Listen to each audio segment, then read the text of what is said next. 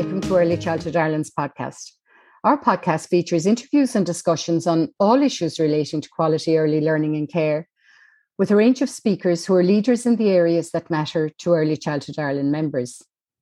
I'm Maura Corbett and I work with Early Childhood Ireland. You're most welcome to this series where we're discussing and exploring aspects of STEM or STEAM, how we enable and support children to have fun and learn across the areas of science, technology, engineering, arts, and maths. I'm really delighted that my guest for this episode is Professor Marilyn Fleer, who is a Professor of Early Childhood Education and Development at Monash University in Melbourne, Australia. Marilyn, you're really welcome, and I really appreciate you taking the time at the end of your morning here to chat to us in Early Childhood Ireland. You're really welcome. Oh, thank you, Maura. I'm delighted to have the opportunity to talk to you and to all of the listeners on the podcast. So, Marilyn, can you introduce yourself a little bit, your background and how you developed an interest in the area of STEAM and play, and how that can support young children's learning and development?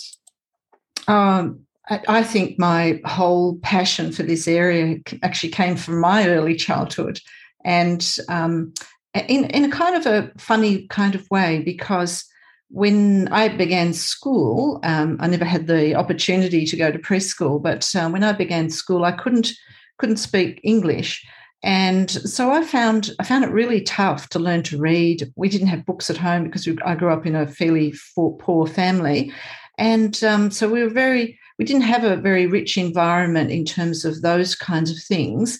And so I think I naturally gravitated to the sort of the STEM or STEAM area because it's actually it's about wondering, it's about creativity, it's about imagining, it's about playing with ideas. And so it kind of just made me very excited to explore things. And I have this little story to share that I remember from when I was very young, of course, going out into the back shed and finding all these bottles and filling them with liquids and, pretending I was a scientist, obviously a chemical engineer in the making or something. But anyway, I was pretending I was a scientist and really just exploring with ideas, although they were stereotypical and they didn't lead to anything in particular, specifically like school learning, but they were all about wondering and being in awe of how the world worked. And for me, I think I've just carried that through to my life now as a person working in early childhood education in Australia. I just love all the opportunities to hear and see all the wonderful ideas that children can talk about, can think about, and can do, because I still think the world underestimates these beautiful young minds. Yeah, absolutely. And, I love that idea of the time being so important, because it's sometimes one of the things is children not having enough time to explore and time to think. So, why do you think we need to be more conscious of the area of STEAM in kindergartens and schools? I think that one of the wonderful things about STEM or STEAM is that it creates a way of thinking about the world, because all of those things, science, technology, engineering, mathematics, and the arts, they're human inventions. We created them historically for a human need to explain the world around us. And I think children are the same. They want to understand the world in which they live, and they look to other children, they look to adults, they look to the media, they look to all the things that they experience, and they want to try and understand what that is. And I think we as early childhood educators have a really important role to play, whether we're working with infants and toddlers, or whether we're working with 3 and 4-year-olds, or whether we're working with 5, 6 and 7-year-olds. We have a really important role in supporting that curiosity and wondering. And there's many ways you can do it, but it gives the children in our world a way to navigate and think about what they see. So STEM just gives us like different lenses on what we experience, and we want those children to have those lenses, because then they make choices and decisions that affect their health and hygiene. I certainly can understand more about what's going on in the COVID world, which, that's incredibly important.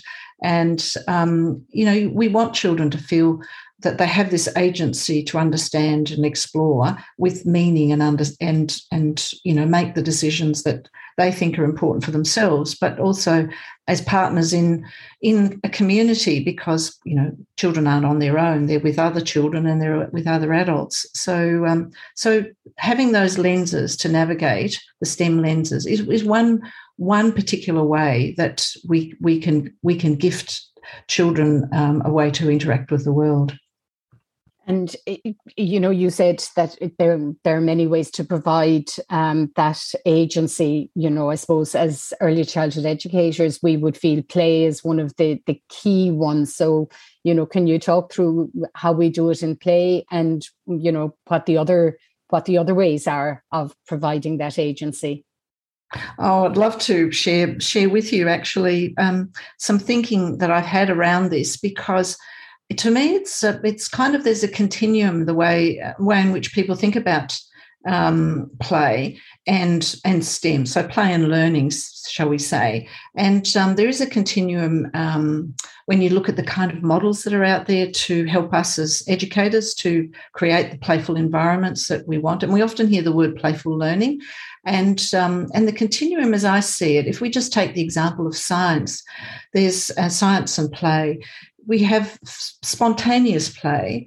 Then we have discovery learning, sort of playing with materials and discovering some science around it. Then we have what we're working on, a conceptual play world, which I'll tell you about in a moment. And then there are like process, sort of guided play, and where the adults are guiding the way the children might be thinking about certain things. And then there is of course, the whole idea of process skills, so the learning of particular science concepts. And then there is the more formal, shall I say, drill and kill worksheets, all of that sort of very formalised, decontextualised learning, where children are just expected to recite, things to do with the learning of facts, which has no connection. So for me, there is this kind of continuum, and the work that I've been doing actually sits right in the middle of it, because it sort of synthesises the two. It sort of recognises that play is the leading activity of the birth to 5, birth to 6. I actually think birth to 12 and beyond. It's just play looks different, and looks different for adults as well.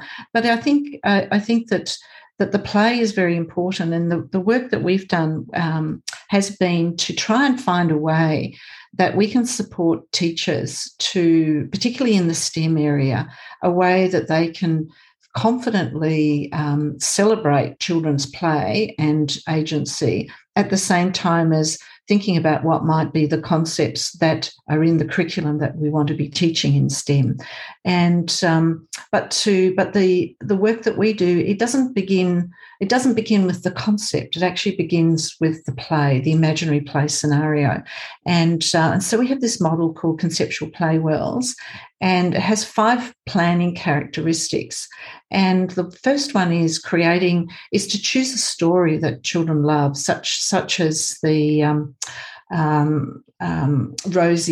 Rosie's Walk, which is a classic, beautiful story, lovely children's book, and so that book is really special because it has lots of drama in it. Because as we know, the chicken is going around the farm, and there is this tension of the fox at any moment being able to catch the chicken, but the fox has problems along the way, which are quite humorous to children. And so choosing a story that can be like the imaginary world. So the first characteristic of our model is choosing a really dramatic, exciting book that children love, and that the adults who are reading it love as well. And the second characteristic is then to say, let's let's jump into the story. Let's create the imaginary world together. And that this imaginary world becomes the drama and the excitement. And in that excitement, the children can be the chicken, or they can be the fox, or they can be a cousin, or they can be a farmer, or they could decide to be a shed. So in that play, like with most child-initiated play, children choose characters that they like to be. But what's a little different is that we have the story that brings all of the children together, because we know some children struggle to enter play and or have communication challenges, and so therefore other children don't kind of understand what they're offering in the play, when they make a gesture or something. So when there's a joint collective imaginary world, such as Rosie's farm, then if somebody goes, "Bok, bok, bok, bok, bok," then and they might not have the language to say, "I want to be the chicken," they all say, "Oh, you want to be the chicken." And so it's about this narrative supporting children, and then so the third characteristic is entering this imaginary world. So how do you enter the story? So jumping into the story can be as simple as deciding that outside, and we know that imaginary situations, and I'm very Vygotskian in my views. So my definition of play is that children create the imaginary situation. They see something and imagine something different, such as they see the outdoor play area and suddenly they imagine it to be Rosie's farm, and that the climbing frame might be the beehive, and so on, the different parts of the story. So they give objects meaning, and so that's very powerful abstract thinking and really important in play, as we know. And so entering the farm might be just putting a sign on the door that says Rosie's farm, and everyone goes out. And exiting, going back out of the farm, might be just closing the door and we're back in the room of our preschool or kindergarten. And then the next important characteristic is a problem arises. So in this example, because I actually did this in one morning as a pop-up play world when I was working with some teachers and in a preschool. And so we had been, I had read the story. They all knew the story, so they were telling me the story actually. And we'd all rushed out to go in Rosie's farm, and the children said, "You're going to be the queen bee, Marilyn." I said, "Okay." So I was the queen bee, and then a group of bees went, and together we were part of the story. And then there was another group of children who were being other characters in the story. So we kind of lived the story and the excitement. It was really amazing. As the teachers, and I was working with the teachers there, so they were also being characters. So one of them was helping be one of the foxes, because there were many foxes in this story, the children decided. And so then when we came back in, and this is kind of not so much like role play, it's more that they were jumping into the story and living the imaginary play that they had, living it through imaginary play, the story that they loved and we had looked at just previously. When we came back, I had on my mobile phone, I'd of course pre-recorded a little message, and I said to the children, because this was in a farming community, so I knew that they knew lots about foxes and chickens, and so knowing the children was important, and so I said, "Oh, while we were outside on Rosie's farm, there was a message that was left for me on the phone," and so I said, "Wonder what it is." And so the children were all really interested, because we were all together still, because we just had this lovely experience. And so we listened to it, and of course it was, "Bok, bok, bok, bok, bok. Oh, it's Rosie's cousin here, and I want to visit Rosie, but I can't find Rosie. I can't find the farm. I need some help." And so I said, "Oh, what are we going to do?" And so the children then decided, well, we need maps. We need to be able to support Rosie's cousin. So this is an example of a problem that arises in the play. And then the children started making maps, and then they, took the maps, and somebody decided they wanted to be Rosie's cousin, and then they were explaining how to get to Rosie's farm, and used all the beautiful prepositional language, under, over, around, etc. That's in the book, and showing that in their own drawings, which were their maps, of course. So this was all about documenting their imaginary situation in a way that was meaningful to them. But we also, as part of that, we said, we could go onto Google Earth and see. So in other words, there were lots of things that could stem from that then continued on, but for the rest of the day, because we then, experienced this beautiful play world.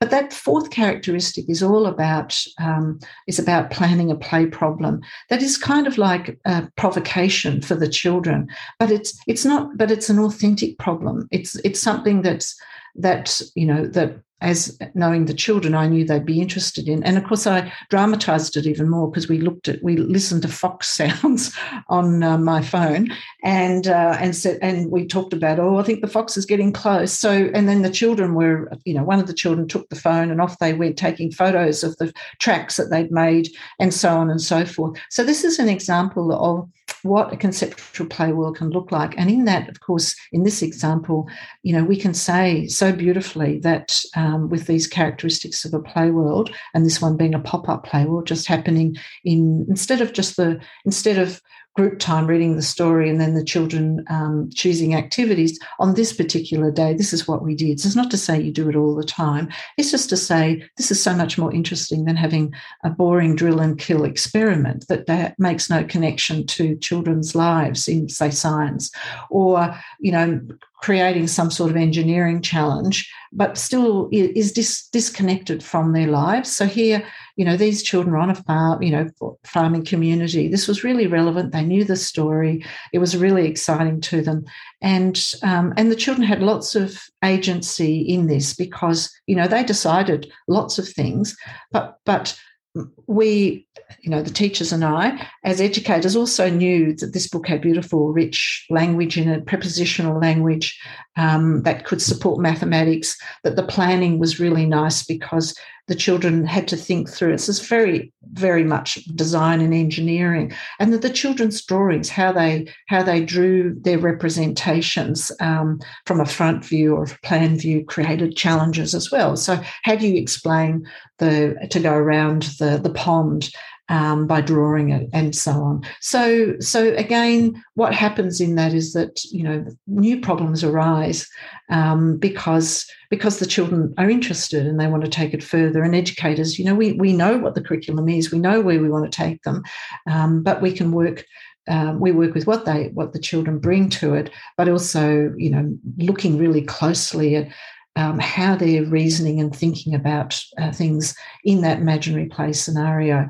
And of course, then I had props and things too that I used for this because I read the story, but I also told the story and the children recreated it. So I just left the props in the environment. So then the props became the tools for the children to use as they wished, but also they had the signs. So if they decided they wanted to go back into the imaginary play world of Rosie's farm, they could just put the sign on the door and invite their friends in. And all of that first part, took 20 minutes to 30 minutes of telling the story, entering the imaginary play, jumping in, being the characters, coming back, having the provocation, the problem arising, and then trying to solve it. And it was so exciting. That was the room was alive. Children were buzzing with excitement, and I got many phone calls from the teachers over the next couple of weeks saying we had to go back into our imaginary play world many times.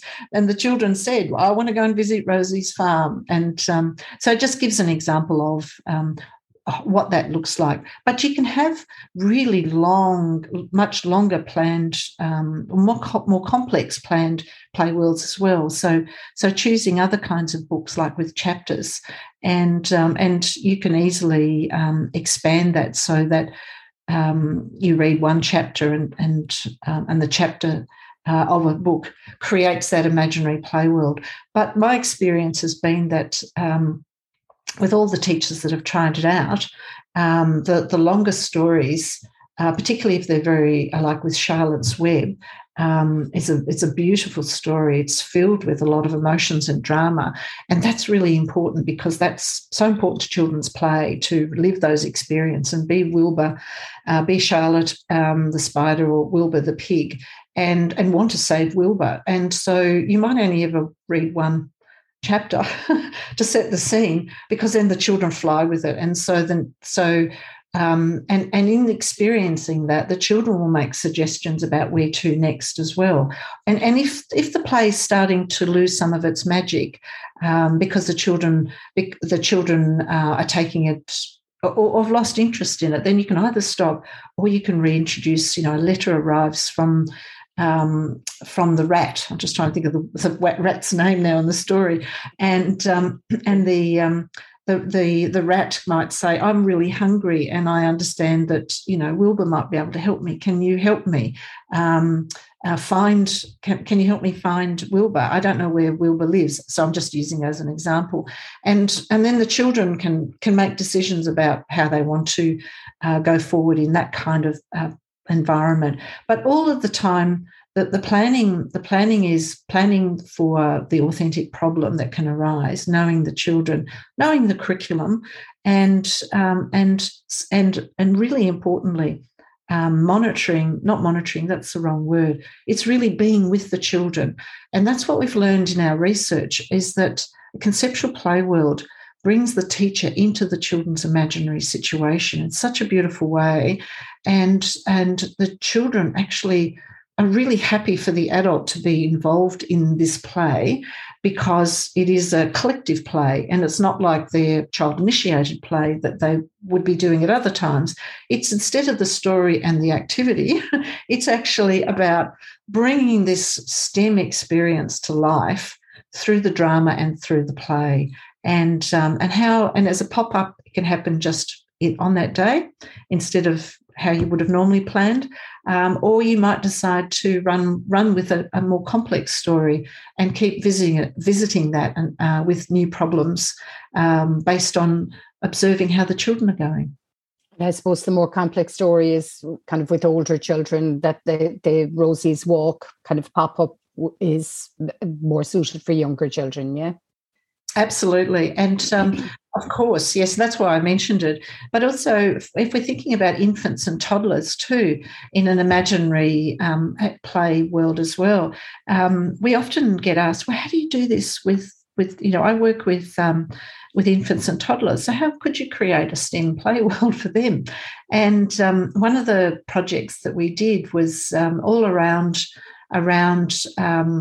the story. It's an Australian story of a possum. It's a naughty possum who goes into the house, because possums are nocturnal, and goes into the house and messes up every room.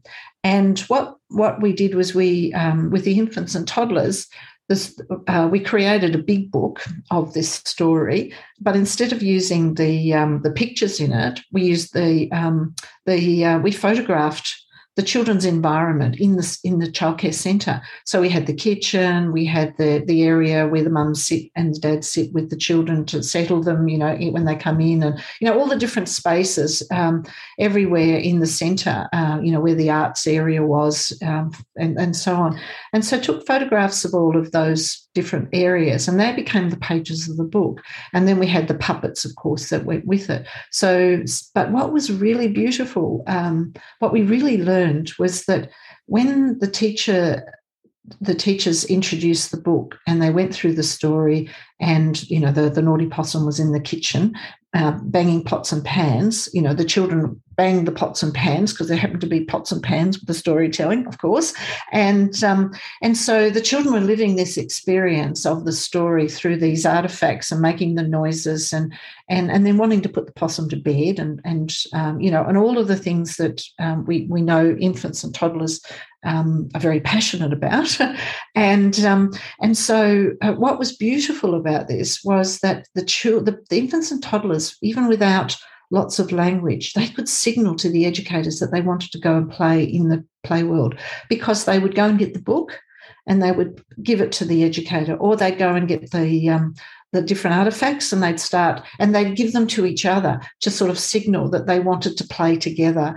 And it was so beautiful. And we thought, we so underestimate what these beautiful human beings can do at such an early age. Here they are initiating collective play. We don't think of infants doing that, but they were initiating collective play with the educator. But the educator had, of course, told the story a few times over the week. And so the children and the children would rush. She didn't say all babies have to be sitting on the mat. Of course, that's not how it happens, as we know.